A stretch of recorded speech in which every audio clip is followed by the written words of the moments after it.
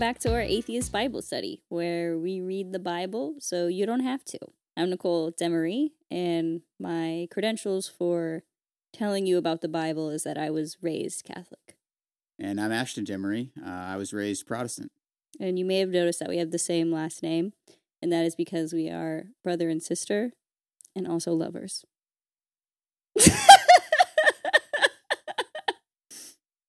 I don't know about that one. No, I'm kidding. We're married.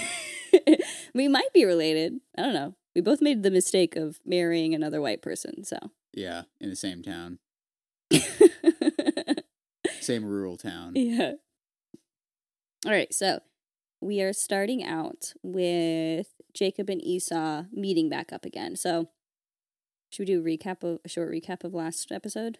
So we're picking up from last time when Jacob was sort of freaking out that he knew that Esau was going to be coming, and he thought that Esau was mad and going to try to kill him and all of his family. So essentially starts out this one from there. He's about to meet Esau, and he thinks that they're going to come in and kill everybody. So he goes ahead and organizes his family from most disposable to least. So it says in Genesis 3:3-2, he puts the maids with their children in front, then Leah with her children, and Rachel and Joseph last of all. I would be like, you gotta be kidding me, Dad. Are you serious? Yeah. Very clear who his favorites are and who he's okay with dying. And then it all ends up being for nothing because then he meets Esau. Esau's not mad. He runs and embraces him. And then that's pretty much it. Then they go their separate ways again, and Jacob goes to settle and Sketchem. Not really much to that story. Yeah, okay, but I feel like Esau is really sweet. You know? Like, I feel like he's just always this, like, kind of lovable dummy. Yeah. He's like, what are you talking about, man? It's old news. Yeah, he's like, I don't care about that. I'm doing great. Like, yeah.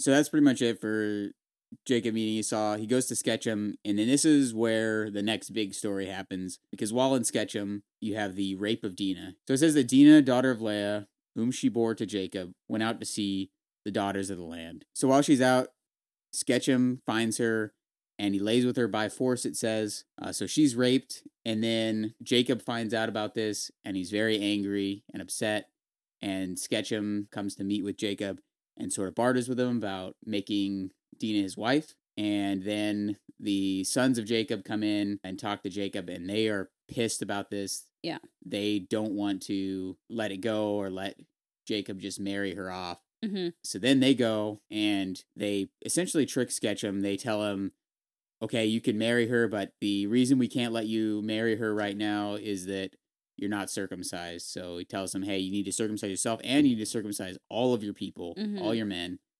And so they do this. It's worth it to Sketchem. And while they're still in pain from circumcising themselves, his sons Simeon and Levi go and kill all of the men in the town.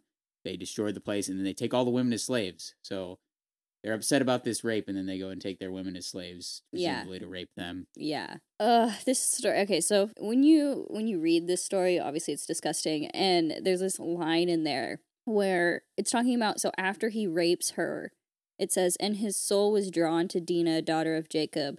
He loved the girl and spoke tenderly to her, which is so creepy. I can't even imagine just the trauma of being raped. And then the guy thinking he's in love with you and whispering sweet nothings into your ear. That is terrifying. Like, that's stuff out of a horror movie. It's so, so creepy. I don't even know how she got out of there. Because next it sounded like he would murder her or something. Right. It, switches really quick from he laid with her by force to he loved the girl. Yeah. And the other thing I hate about this, too, is it's kind of selling this narrative that that's possible. That you can rape someone and harm them and then be in love with them. Yeah.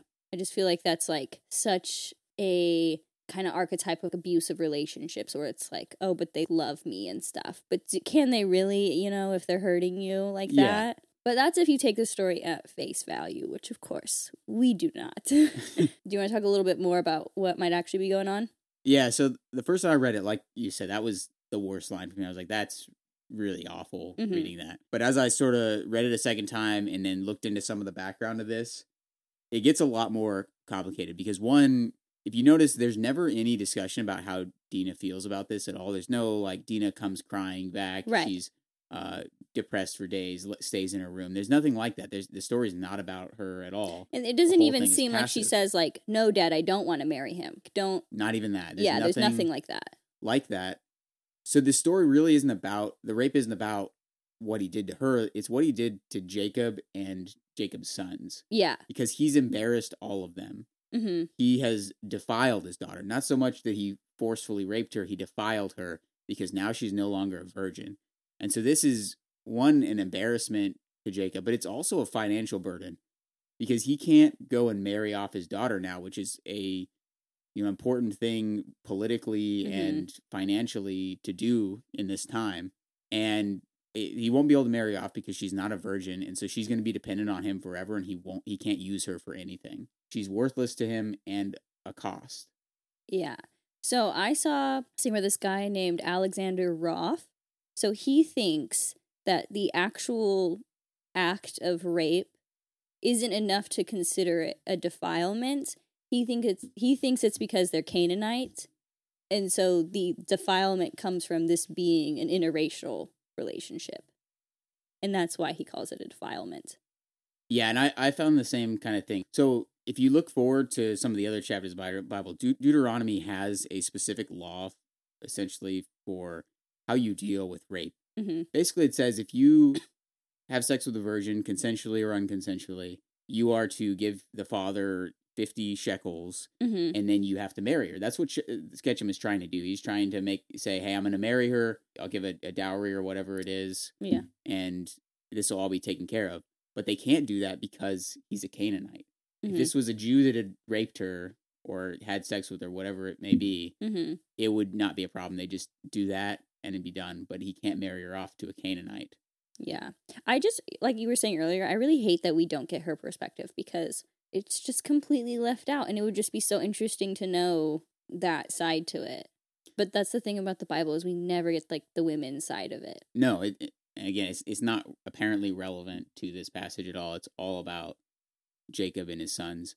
Another thing that I found on this is whether or not she was actually raped really comes down to like the wording they use. Rape is not a word that exists in the ancient Hebrew language. There's no specific word for rape, and there's no headings in the Torah. The headings is something specifically added to the Bible revisions that we have. Okay. Basically, if you look at other parts of the Bible of clear instances of rape, they always use the same couple of words.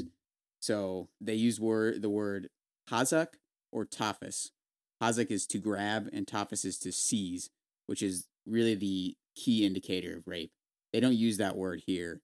And that's why other versions of the Bible, other than the ones we're reading, don't say that he laid with her by force. They say he took her and lay with her and defiled her. And even though there's that passive language that kind of sounds rapey, that's just how they talked about women in the Bible in general. Right. Anytime one of the patriarchs marries, it says he took her and lay with her or made her his wife. Right. It's always passive language when it comes to the women. Yeah. Another thing I saw was some of the rabbinic interpretations and really the victim blaming that's taken place for centuries around this is, so Rabbi Resh Lakish from around the 200th century, he argued basically that a lewd mother will have a lewd daughter. Gross. So he looks at that first line where it says, and Dinah, daughter of Leah, right? It's really attributing Dinah to Leah, who with her father tricked Jacob into marrying her first. Yeah, but that wasn't even really her. It was her dad, if we're... Yeah. No, I get it. It puts it more on Leah than Jacob. Yeah. So it's like, she goes out into the city to meet with the daughters of the land, find out what they do, how do they dress, what kinds of things are they doing. She's wanting to get around and have some fun. And that's... So it basically saying this is really on her. That's what the story's about. And she embarrasses her family. And then they're in this situation. Jeez, yeah. So, yeah, it's one of those stories that starts out really bad and then just gets worse. Worse the more you look into it, yeah. All right, so then we get a name change for Jacob. Yep, so then after this, they say that Jacob goes to Bethel. God tells him to go to Bethel. And as he's leaving, he's to take all his foreign gods or house gods, kind of comes up again. And then a terror from God falls on all the cities around them. so that they won't pursue them, presumably because Simeon and Levi go and kill everybody in the city. So probably that's why everybody's trying to chase them. Yeah. And then God decides, well, you're still my people. So I guess I'll kill all these other people to, prevent them from killing you for killing an entire city. Yeah. And then, like you said, Jacob gets blessed again and renamed to Israel a second time, which feels really inconsistent. Yeah, and we're just going to keep calling him Jacob because they never really stick to it anyways with calling him Israel. Yeah, it'll make it really confusing if we don't. Yeah, so then we have the birth of Benjamin, which is going to be... So actually, I had a thing I looked into for why they keep switching. So the discussion about why they have a second renaming of Jacob here is kind of explained by the source critical hypotheses, or a discussion about what the different sources of the Bible are. The idea is that you have the three different, basically independent versions of the Bible that have existed and then were brought together at some point, and they call them the Yahweh text, the Elohist text, and the priestly text. The Yahweh text always uses Yahweh to refer to God. Elohist text generally uses Yahweh Elohim or Elohim to refer to God. And then there's the priestly text, which it comes later, and it's sort of a revision or bringing together of both of them. So the Elohist text, if you look at it, tends to prefer to use Israel, which is understood to be the Elohist text was composed in the north of Israel, in the kingdom of Israel, where Israel is the most important monarch, whereas the Yahweh text prefers Jacob, and that text is understood to be composed in the south, the kingdom of Judah, and that's where Abraham is considered the most important patriarch. Judah is exclusively a Yahweh character. He doesn't show up in the other parts of the Bible, only in the parts that are supposed to be Yahweh in text. So what it really just comes down to is the two different versions of the Bible are sticking with their preferred patriarch, and then the priestly text kind of comes in and just switches back and forth between them anyways to try to be consistent with the other texts is what happens. Yeah. It's just because the Bible is a Frankenstein and it's just all like pieces of different people's. Yep, there was just no consistent one source writing any of this. Got it. All right. So then we have the birth of Benjamin and the death of Rachel. So Rachel gives Jacob another son, which will be his youngest, but unfortunately she passes away, giving birth to him. So she originally names him Ben-Oni, which means son of my sorrow, but Jacob says, fuck that, I'm going to call him Benjamin, because that means son of my right hand, and apparently we just don't respect our dying wife's wishes. Yeah, just a real fuck you to old Rachel, his favorite wife, apparently. Yeah. I always end up looking at people's sermons on these stories and the meaning that they take from this one, and so this is kind of seen as a story as, like, God will, even in tragedy, like, give you good things. So it's like, even though Rachel died, he still got a son out of it. And that's just so, like, I don't know. When I was religious, these things made sense to me. And I was like, yeah, okay. God, gives good things and sometimes he takes good things away, kind of thing. But really, that's just kind of life. Yeah. Sometimes good things happen, sometimes bad things happen, and sometimes they happen at the same time. And yeah, there's not really any ultimate plan to any of it. Right. And it feels a lot more fucked up if you take it and now attribute it to decision making and a plan rather than yeah, exactly. It feels worse knowing that someone purposely was like, oh, well, Rachel will die and then but you'll get a son. Yeah, and in that line that's like, do not be afraid, for now you will have another son, like, yeah, that's supposed to make her feel better. Right. Yeah, honestly, if it were me, you fulfilled your purpose as a woman. if it were reversed and you were the one who had children, I would be a little like more. I mean, I think before I'd be grateful to have something to remind me of you, but now I'd be like, God, I lost my partner and now I have to raise a baby on my own. But I guess he's got several other wives, so. True. All right, so then the next part of this story is, it says Reuben has sex with his stepmom. He sleeps with Bilhah, and it just kind of ends there. It just says that he sleeps with her and Jacob knows about it, and it just seems like there's no immediate consequences for it. They just gotta move on with the story. Yeah, it just drops in there that he has sex with his dad's concubine and then they move on. Yeah. It just invents the stepmom fantasy. Yeah. He created that porn category. He was the first to do it. All right, and then Isaac dies, and nothing really big there. Just we lose our patriarch that we've been talking about for a while and kind of move on to the next one. Yeah, and it's been like 14 years since he's apparently on his deathbed and gives his final blessings to Jacob. Right, because in the last podcast we talked about the whole trickery of Jacob stealing Esau's blessing. Yeah. And he did that because he's like, I'm about to die. Yeah, he's blind, he's about to die. And then 14 years later, he actually dies. He dies. Yeah. So then we have 2 chapters of just kind of listing of Esau's descendants and the clans and kings of Edom. And I don't know, these are always boring to me, but basically the Edomites, the descendants of Esau, are usually the bad guys in the Bible. So anytime you hear about Edomites, they're normally not doing great things, and eventually they later get conquered by David. So now we have our stories that center around Joseph. So when we first see Joseph, he is basically snitching on his brothers. So it says something about Joseph comes back in and gives a bad report of his brothers.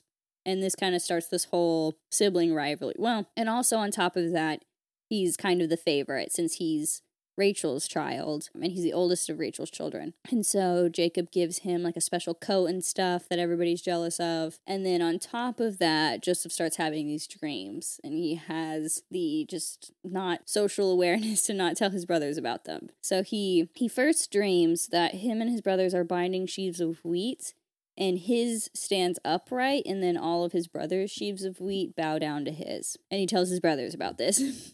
And of course, they're just like, okay, what the fuck? Why would you say that? Yeah, why are you being such a little prick right now? Yeah, we already don't like you. And then he goes to sleep again, has another dream, but in this one, the sun and the moon and 11 stars bow down to him. And the sun and the moon are supposed to represent his mother and father. So, of course, again, he decides to tell his brothers about this, and they hate him even more for it. Yeah, and his parents. So now everybody knows, and his parents are just kind of like, huh, okay, I'll keep that in mind. And then his brothers are like, you know what, dude, fuck you, we're gonna get rid of you. And so they do. Yep. This one, for me as a kid, I remember hearing this story, and I think I just interpreted it as Joseph being really naive and young and just simple-minded. Just, hey guys, I had a dream. Just had this dream. I don't know what it means. What do you think it means? And they clearly understand, and he doesn't. I had this weird dream where you were all bowing to me. What do you think that could mean? Yeah. It's so weird.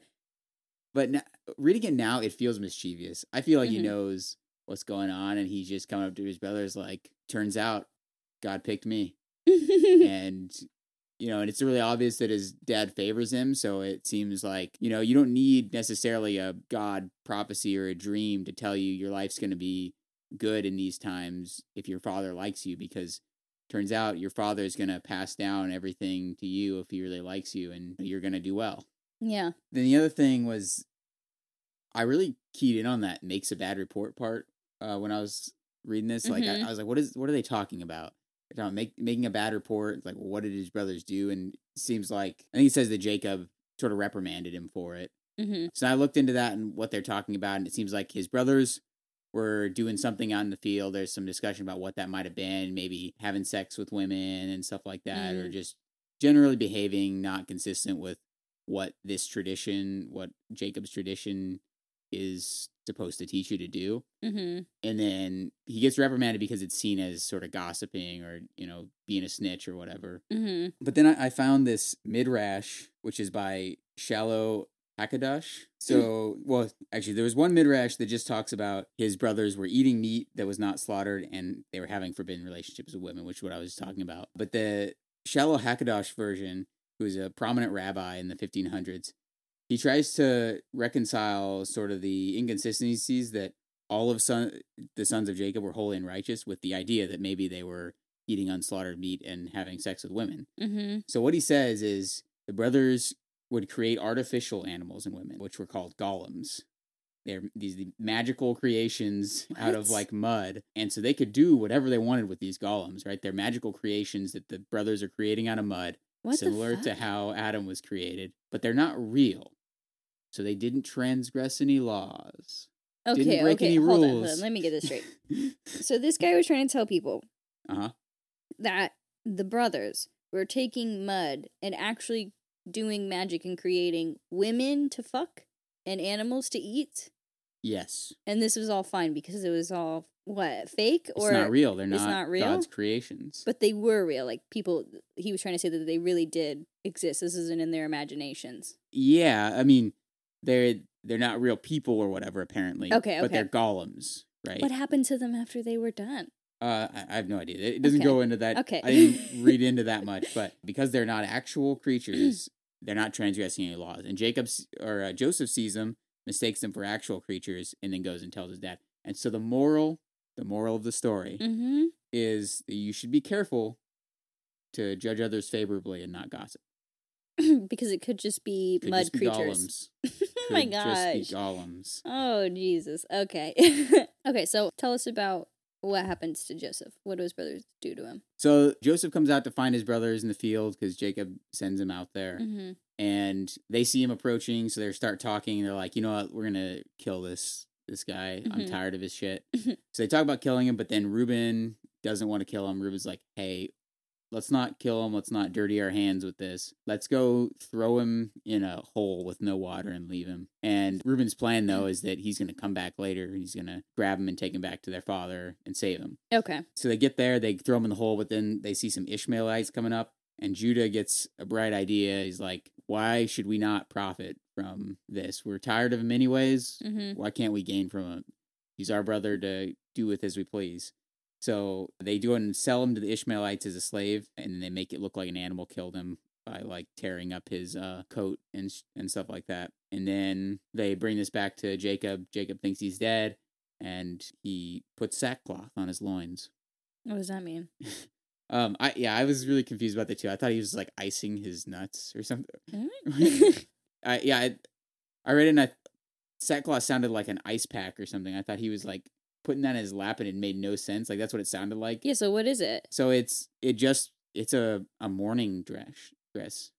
Oh. It's just the article of clothing that's called sackcloth and you put it around your waist and it's what you wear when you're mourning, I guess.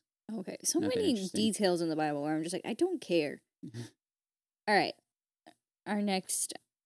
Oh my gosh, I love this one. All right, tell us about Judah and Tamar. Oh, yeah. So Judah marries a Canaanite, which we all know is big no-no. Mm-hmm. Cursed, yeah. His firstborn is Er, and Er is wicked, so God kills him. And then, but before Judah marries him off to Tamar, and so once he's dead and Tamar is now a widow, Judah sends his other brother, Onan, to make Tamar his wife. And so... Mm-hmm. And he tells him, like, this is your duty. Since your brother died, you need to go into his wife and make heirs for your brother. Yeah. And then Onan is like, I'm not about that. I'm not making heirs for my brother. So he invents the pull-out method. Mm-hmm. This guy's he's a revolutionary. Mm-hmm. And Onan says he does this because he knows the child will not be his. So God doesn't like the pull-out method, mm-hmm. and he decides to go ahead and kill Onan too. And so now Tamar is all alone. Yeah, I think this one is so interesting because growing up as a Catholic, we did get the message that birth control is evil and that you should not be doing it. That you can basically use like the calendar method, where the family planning method, where you kind of plan around like your period and stuff, but you shouldn't be using any kind of birth control. And that includes the pull-out method. And I just think it's really funny that the consequence for the pull-out method in the Bible is death. Yep. God will smite you for pulling out and putting your seed on the ground. I don't remember talking about this at all in Protestant church. Okay, it was a really big deal when I was getting big enough a deal that they dedicated a day's worth of teaching to it. Mm. So, yep, gotta love the Bible for that. So, yeah, then Judah tells Tamar, hey, just wait, I have another son, Shelah. He'll grow up eventually, and then I can marry you to him. Judah waits and waits and waits, and then Shelah is essentially getting to the age where he should be able to marry him, but I guess Judah just forgets. So Tamar gets mad. She puts on a veil, and she goes into the city and pretends to be a prostitute so that, well, she puts on a veil, and then Judah thinks she's a prostitute. Yeah, I was like, what does it mean to pretend to be a prostitute? Yeah. Like, oh, just kidding, I'm not really. Yeah, and then, so Judah takes her and has sex with her, and then promises her some livestock and gives her a staff or something like that so that she can come find him again. And then later comes out that she's pregnant, and Judah's like, all right, well, we're going to burn you because Mm-hmm. you are a slut. And we don't have out, sluts in this house. We don't have any, there's no going out and making a prostitute of yourself. Meanwhile, he thinks he's sleeping with prostitutes. Yeah. Isn't he married to, is he a widow at this point, or is he married and sleeping with prostitutes? Doesn't say anything about his Canaanite wife dying. He Okay. doesn't have a name. Okay. So then she says it's this man with the, the staff and whatnot Mm-hmm. who did this. And then Judah realizes it's his kid. He's, oh my gosh, I'm the one at fault. Yeah. And I guess he just says it's okay. That's pretty much it to that. Mm-hmm. And then there's a weird discussion about the children who are twins. One of them sticks their hand out and they're like, oh, this is the firstborn. And then the other one pulls it back and puts their hand out. I don't know why they talk about that. Okay, I think it's a weird mix-up. My theory is that this is just somehow accidentally got recycled from our Jacob and Esau story. Yeah. Because it's another weird battle of the twins inside the womb. And then the last I'm getting so tired of these storylines getting recycled again and again about the last born. Oh, no, we actually get born first. And then also I'm better than you. Yeah, I think it, like you're saying, but it's like a different version of it. Mm-hmm. One of the other sources, and then an editor moved it to later because they didn't want to have two different stories of one where he's grabbing the heel and one where he does the hand switcheroo. Yeah. All right. So then we zoom out again out of Judah and we go back to our main guy, which is Joseph, who is now working for a man named Potiphar and basically running all of his affairs. And so he's pretty powerful dude and he's smart, and we are to believe that Potiphar's wife finds him incredibly sexy and keeps trying to sleep with Joseph. She keeps making advances and he keeps saying no.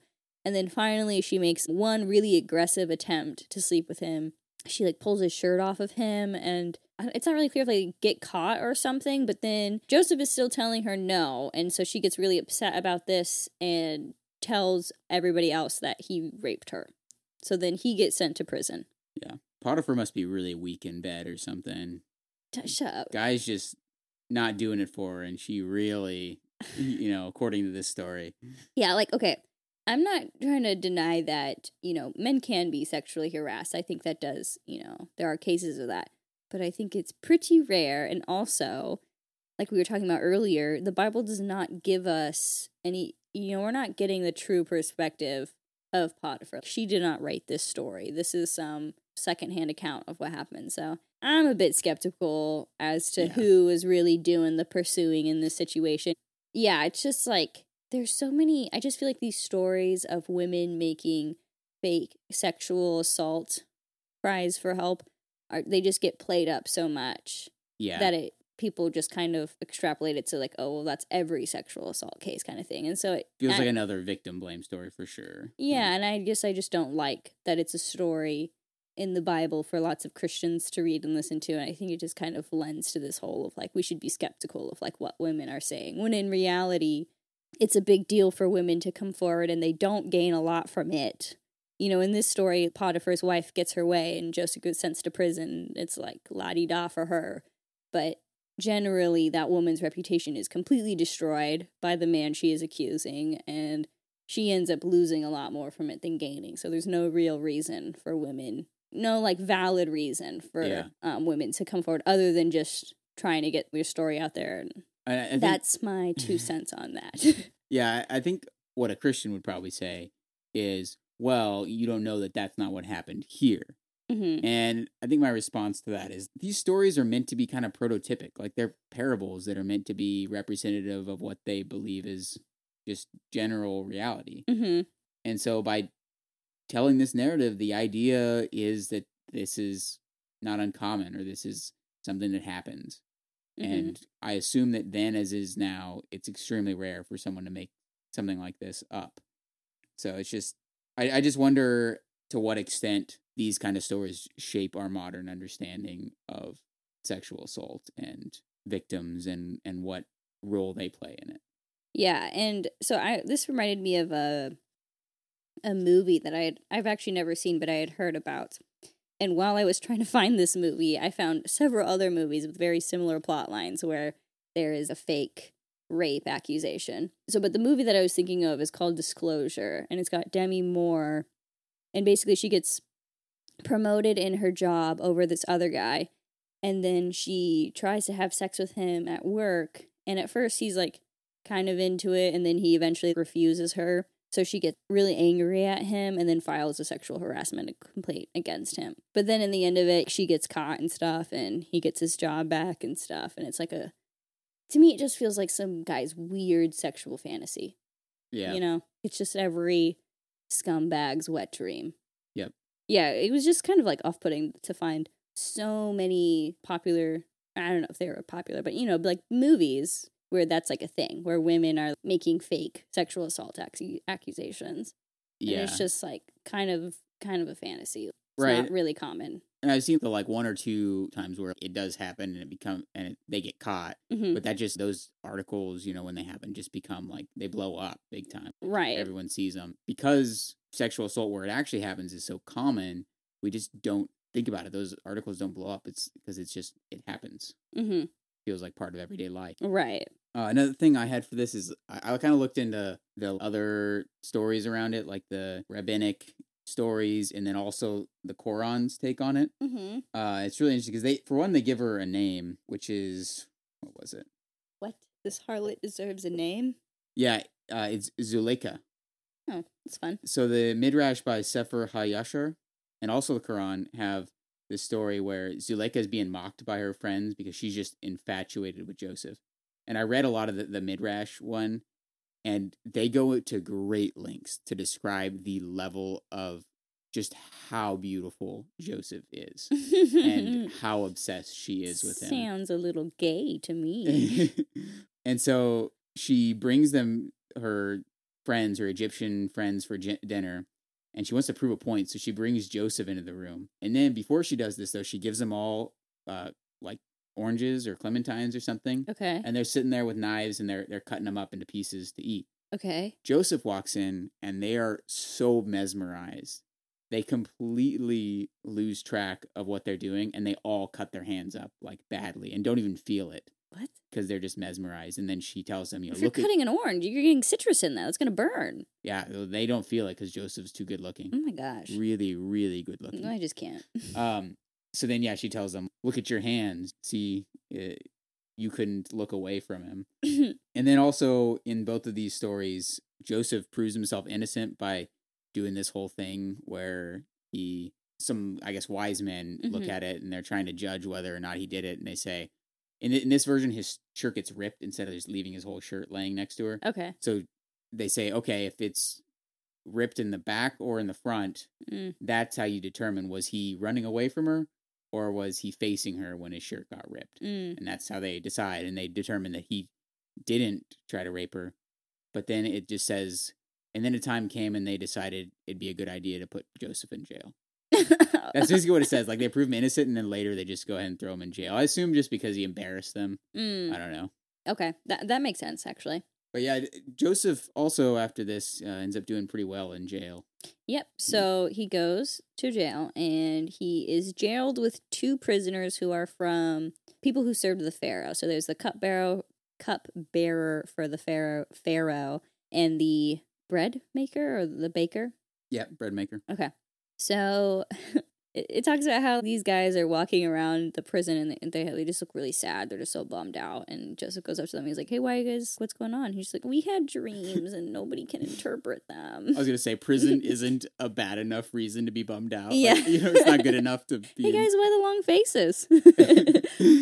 Yeah, also, I forgot to put this in the notes, but I definitely remember reading something about how Joseph is treated pretty well in prison. Yeah. Like, he's getting taken care of. Anyway, so these guys are so sad because no one can tell them what their dreams mean. So Joseph says, the Lord knows. And what he really means is he can do it for them. So the cupbearer goes and he tells him, in my dream, I saw a vine with 3 branches. As soon as it budded, it blossomed, and its grapes became ripe. I held the king's cup and squeezed the grapes into it. Then I gave the cup to the king.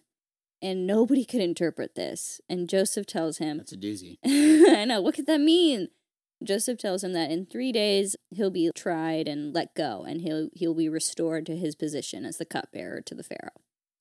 And so the bread maker goes, hey, that was a pretty good assessment of his dream. I'll tell him mine. And so he tells him, in my dream, in it I was carrying 3 bread baskets stacked on top of my head. The top basket was full of all kinds of baked things for the king, but birds were eating them. And Joseph just goes, "You're going to die in 3 days." I love to imagine, because obviously in the Bible they just go on to the next story, but like, could you imagine the awkwardness in the room after it just goes like... Worst palm reading I've ever had. Yeah. Man. 0 out of 5 stars. Yeah, the only thing I had about this one was when they tell Joseph about his dreams, he tells them interpretations are for God, basically. Yeah. You know, you can't interpret dreams. Dream interpretation is for God. And he goes, now let me tell you what your dream means. Yeah, okay. I was looking into this because, like, honestly, I think it's pretty weird that Christians believe that you can interpret dreams. And I was wondering if anybody today, like, if there's any spiritual leaders today who interpret dreams or claim to have that ability. And basically, all the blogs are like, yes, there are people, but you need to be wary of them because you never know who's telling the truth and who's just taking advantage. And I was like, isn't that kind of the case of Joseph too? How are we to know that he's actually getting signals from God and has this gift to interpret dreams? It's so silly, as is all of religion. So then what he says does come true. And the cupbearer promises him that he'll, tell the Pharaoh about him. And he forgets. Yep. Until the Pharaoh starts having dreams. And then the cupbearer remembers and tells him that there is someone who can interpret his dreams. Because apparently nobody in Pharaoh's kingdom can interpret Pharaoh's dreams. Mm-hmm. So, these are Pharaoh's dreams. Pharaoh dreamed that he was standing by the Nile, and behold, there came up out of the Nile 7 cows, attractive and plump, and they fed in the reed grass. And behold, 7 other cows, ugly and thin, came up out of the Nile after them, and stood by the other cows on the bank of the Nile. And the ugly, thin cows ate up the 7 attractive, plump cows. And then he dreams a second time. Also, they didn't gain any weight. They're on, I don't know. They were still ugly and thin. Diet cows, I guess. Okay, so his next dream. And behold, 7 ears of grain, plump and good, were growing on one stalk. And behold, after them sprouted 7 ears, thin and blighted by the east wind. And the thin ears swallowed up the 7 plump, full ears. And, okay, so I looked into why nobody could interpret his dream. Because, again, these feel like you could make something out of them. Like, I'm sure Pharaoh had some priests who could come up with something. Oh, definitely.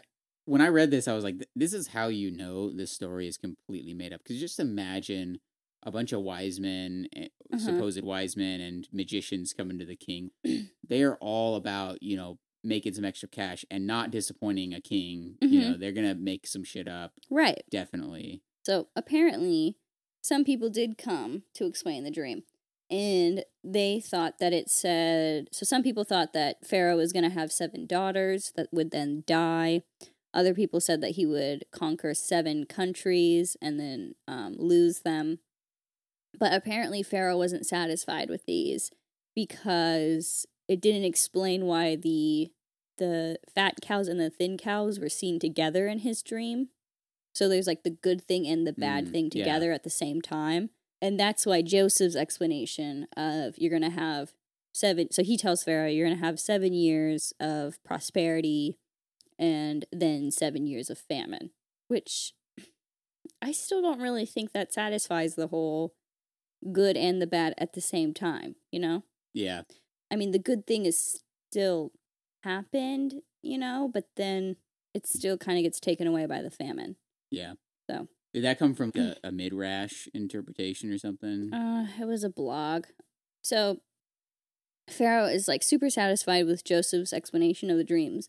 So satisfied that he basically makes him king of everything. And he says, only with regard to the throne will I be greater than you. So basically, you're just as great as me, but I have the throne and everything. Yep. Which is completely absurd. That he interprets one dream, and then now you're my second-hand man. Like, I trust you with everything now. Before it even unfolds, too. Yeah, he just, this thing does happen, but yeah, he has no idea that it's going to. And Joseph does really well in this position. Basically everyone goes to him to buy grain. He becomes super rich and powerful. And I just think this story is kind of strange to me that God would have Joseph profit in the position of being in Egypt and kind of like supposedly like living as an Egyptian.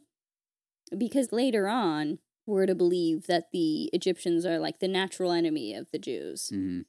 So I just think it's weird. What if this was more modern day? This would be like saying a Jewish person rose to the ranks in Nazi Germany and became the second right-hand man. Maybe that's really extreme. But, you know, like these are people who eventually... it'd be in Germany before Germany goes Nazi. I don't know. But you know what I mean? He's rising... Joseph is rising to power in a group of people that aren't exactly friends. Right. Of the Jews. So, I don't know, I thought it was weird. All right, it's your turn to tell us about Joseph's brothers. Yep, so then we get a real awkward reunion with Joseph and his brothers. So they show up in Egypt because the famine's going on. They need to buy some grain. Joseph decides good time to really mess with his brothers. So he goes ahead and accuses them of being spies, imprisons them for 3 days, and then sends them back, tells them, hey, leave one of your brothers, which ends up being Simeon, and you need to go back and get your other brother, Benjamin. And then he goes and puts their money back in their bags, the money that they had used to buy the grain, and then sends them on their way, which freaks them the hell out because they're like, now it looks like we stole the money. So they don't plan on coming back because they don't want to have to deal with this. But they run out of food again, and they have to go back. So they come back with double the money and with Benjamin. And Joseph decides to treat him to a feast. And then he gives Benjamin, 5 times the food that he gives all the other ones? Yeah. It's like really obviously catering to Benjamin. Because it's like his brother is what yeah, his favorite brother. It was his actual brother, right. Not half-brother. So, and then plays some more games with him. After all this feasting and whatnot, he sends him back. And then he slips a silver cup into Benjamin's bags. And then sends his steward to get them. And they're like, you stole this silver cup. And they imprison Benjamin, and they're freaking out because they're like, Benjamin's like he's Jacob's... Our dad loves Benjamin. Yeah, the youngest and stuff. They decide that Benjamin's supposed to get put to death and whatnot, and the rest are going to be slaves. But Judah pleads with Joseph, and then Joseph's soft spot comes out, and he just can't take anymore. So then he breaks down and tells him, yep, I'm your brother. Everything's okay. And Judah falls on his knees, starts pleading, I'm sorry for, selling you out or whatever. Yeah. And Joseph tells him it's okay because this was all part of God's plan. Classic. Yeah. All part I of was God's meant plan. to be here so they would... This part is it's so ridiculous too because he's like, I was meant to be here so that way I could tell them that there's going to be this famine and stuff. But then, we'll talk about it later, but he basically just takes advantage of everybody. Yeah, he doesn't help them. The way it's written, it seems like he's saying, I was meant to be here so that I could use this power that I have to ensure that while everybody else is suffering from famine, our family will do well and, have plenty of grain and whatnot. Yeah. Which is, what a great moral story there. Mm-hmm. Also, just like... Leverage your position for those around you. Mm-hmm. Also, like, just like the worst prank ever to just keep fucking with your brothers until they cry and think that they're all gonna die, basically. Yeah. All right, so after Jacob learns that Joseph is in fact still alive, he takes his whole family up to Egypt, and Joseph helps him settle in like a new place. So he tells him to tell the Pharaoh that they're shepherds because Egyptians apparently think, or this is like word for word in the Bible, it says that because Egyptians think shepherds are... It says because shepherds are abhorrent to Egyptians. Okay. And then I think we both looked this up or ended up finding this book. So do you want to explain like what that actually means? Yeah, so I was really confused about that because it also talks about them having livestock and stuff like that. So it doesn't really make any sense that they hate shepherds if they have livestock. Mm-hmm. But pretty much it's just saying they hate Jews is what it is. They they just don't like Jews, and they don't want to eat with Jews or anything like that. There's discussion about that in other points where they can't eat with them because they're Jews. For some reason, they use shepherd to be sort of synonymous with the Jews in this case. Yeah. Really what they're getting at there is that Joseph wants to specifically introduce his brothers to the Pharaoh because he wants to protect them. Yeah. So then they end up getting land in Goshen, and that's where they settle. And then, Joseph's predictions with the Pharaoh starts to come true. So they've had the 7 prosperous years in Egypt, and then the famine starts to come in. And all the people of Egypt are really hungry, and they go to Joseph, basically, and the Pharaoh. And Joseph takes their cattle in exchange for food. And then the next year they come back and they don't have their cattle to give. So then Joseph takes their land and gives them seeds to farm. And he tells them that they can keep 4/5, but they have to give 1/5 to the Pharaoh. So he basically reduces all of Egypt to serfdom. Pretty much, yeah. Yeah, they have like better deal, I would say, than what we know as medieval serfdom. They get to keep a pretty large portion of it, but still, he takes away their freedom. Like, they're essentially slaves. Yeah, he takes it. They all have, land and their own livestock and everything. And by the end of it, they're basically sharecroppers. Right? They don't own the land that they farm off of, and they can profit from it to some extent, but they have to give a certain amount in order to maintain the use of that land. Yeah, and it's so messed up because he gets this information from God, right? So apparently God is the one who reveals to him that there's going to be these 7 years of famine. And instead of telling everybody so everybody can prepare, in their own way, he just keeps that information for himself and then uses it to extort everybody. Yeah, I thought that was the whole purpose of him telling the Pharaoh was, oh, cool, so you're going to stock up during the good years, have a huge stockpile, and then that way nobody will have to die when the famine comes around. You can take care of all the people. But no, it's about you can now use this information so that you can gain more power for yourself and for the crown. Right, because the whole time, like, they were stockpiling and saving all this grain, and they were prepared and, didn't tell anybody else, which to me says that that's endorsed by the Bible and God to do that. Yep. That's what the leaders in our Bible do. So then Jacob dies. It sort of is a long path to get there, but the next chapter talks about he brings all his sons in to see him because he knows he's about to die. He makes them grab his testicles again, or similarly to what Abraham did, grab his testicles and swear that they will bring his body back to the cave of the patriarchs and not leave him in Egypt. And then he has Joseph bring Joseph's sons in to see him. So he brings them in, and he decides to bless the youngest son over the oldest son. They're sitting next to him, and he crosses his arms. He crosses his arms and puts his hand on one of the them instead of the other. And Joseph freaks out. He's like, "No, that's the wrong son." Which is so weird to me because Joseph is, well, I guess he's the oldest of Rachel, but he's still one of the younger sons he's the one who like overcame all of his other brothers. And he's like, I don't know, that happens every time. They're always like, no, like my oldest. It's got to be the oldest. And yet they're like a product of being the youngest who overtook their oldest. Yeah. So you have that another one of those stories where he says, no, it's going to be the youngest. It's the most powerful. And so he's essentially adopting Joseph's sons as his own so that they can sort of inherit. And then Jacob gives prophecies for all of his sons, brings them in there, and he sort of tells them a fortune.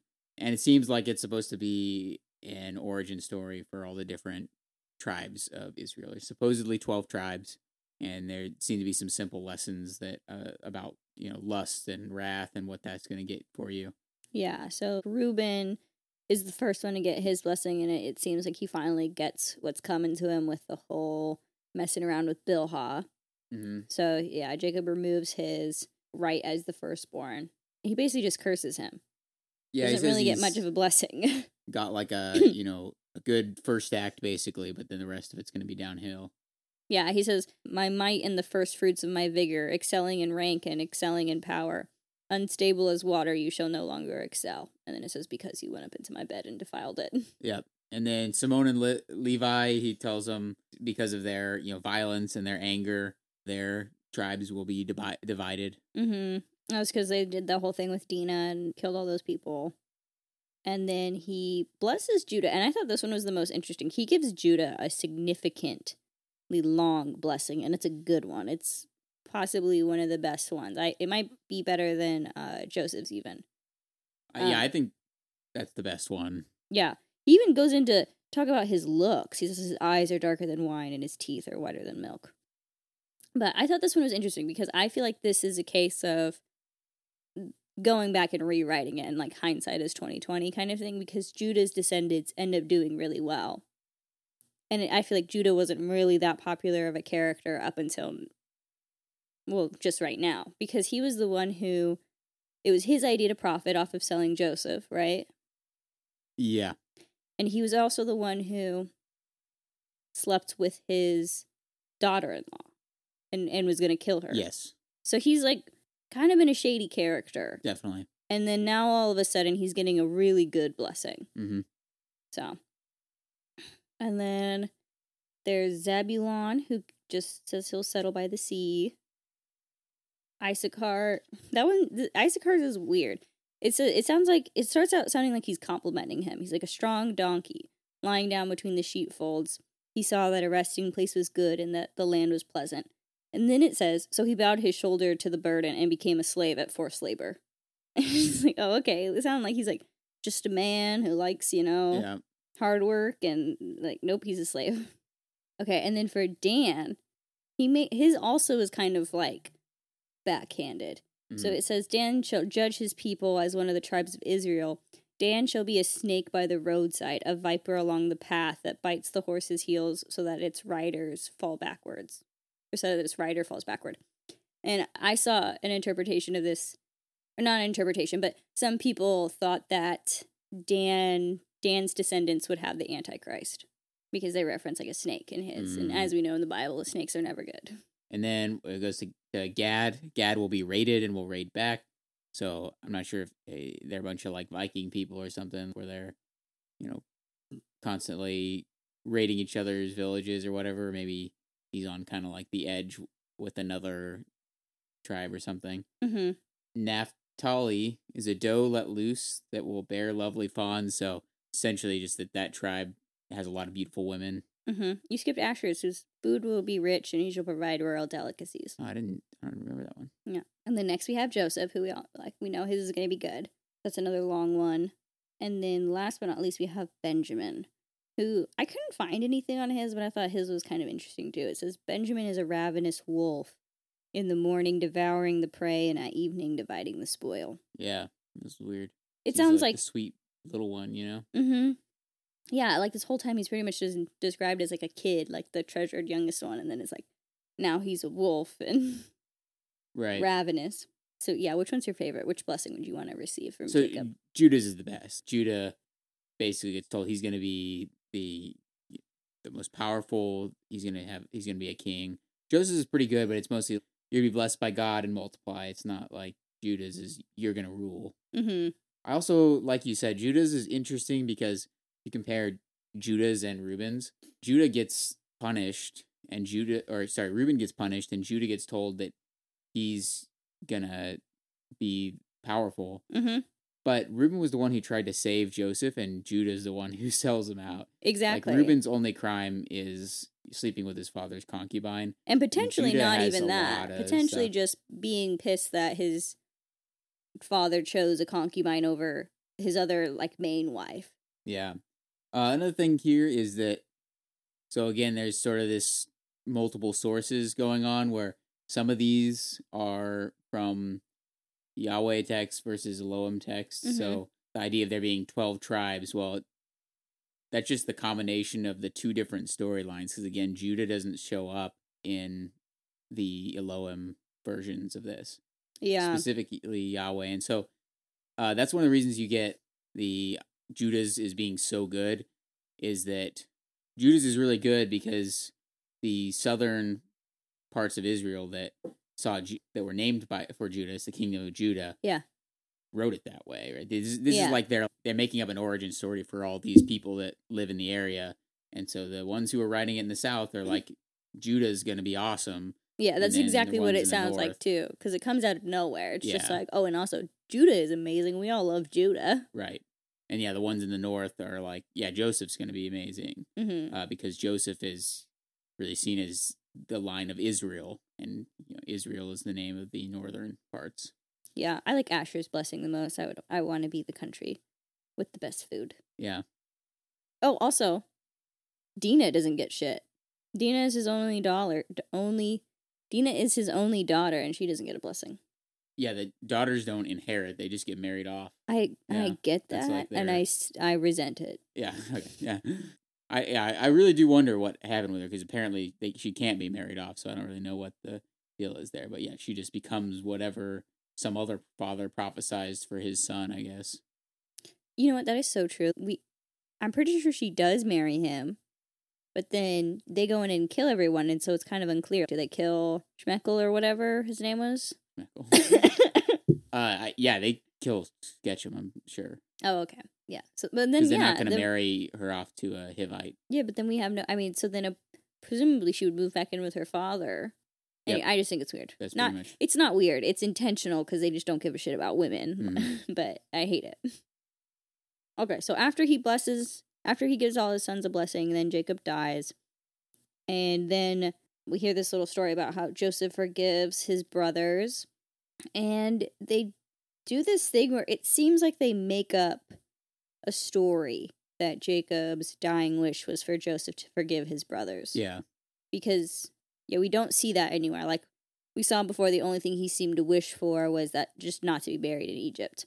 But it doesn't matter. Joseph forgives his brothers, and then just seems like Joseph lives a good life, and then he dies. And that's the end of Genesis.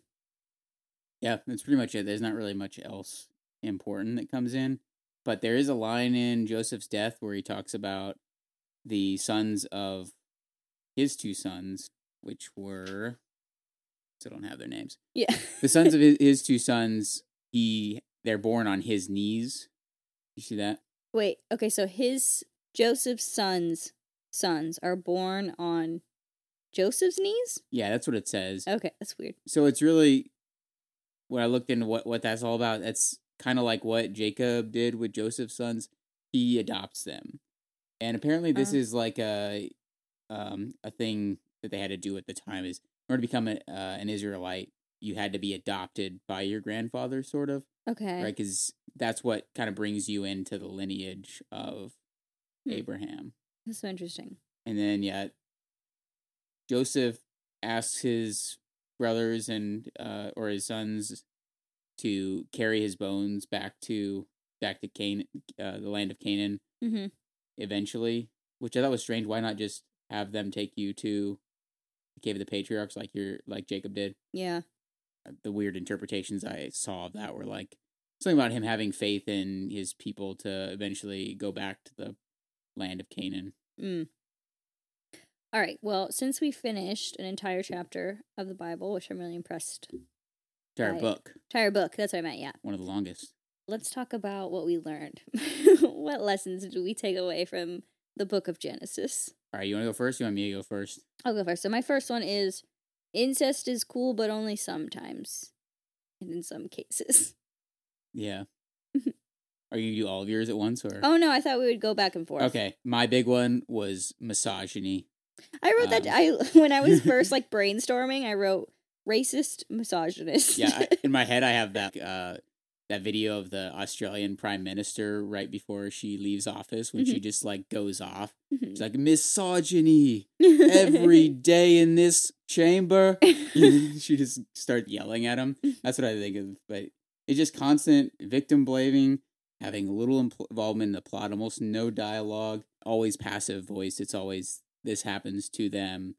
There's almost no active voice used when they're talking about the women. Yeah. My next lesson that I took away was never marry a Canaanite woman. They will curse your family. Yep. I had the same essential thought, which is ethnic purity or chosenness over others. The constant idea that all these other people, if you marry them, bad things are going to happen to you, and keep our lines pure. No interracial mixing. Bad.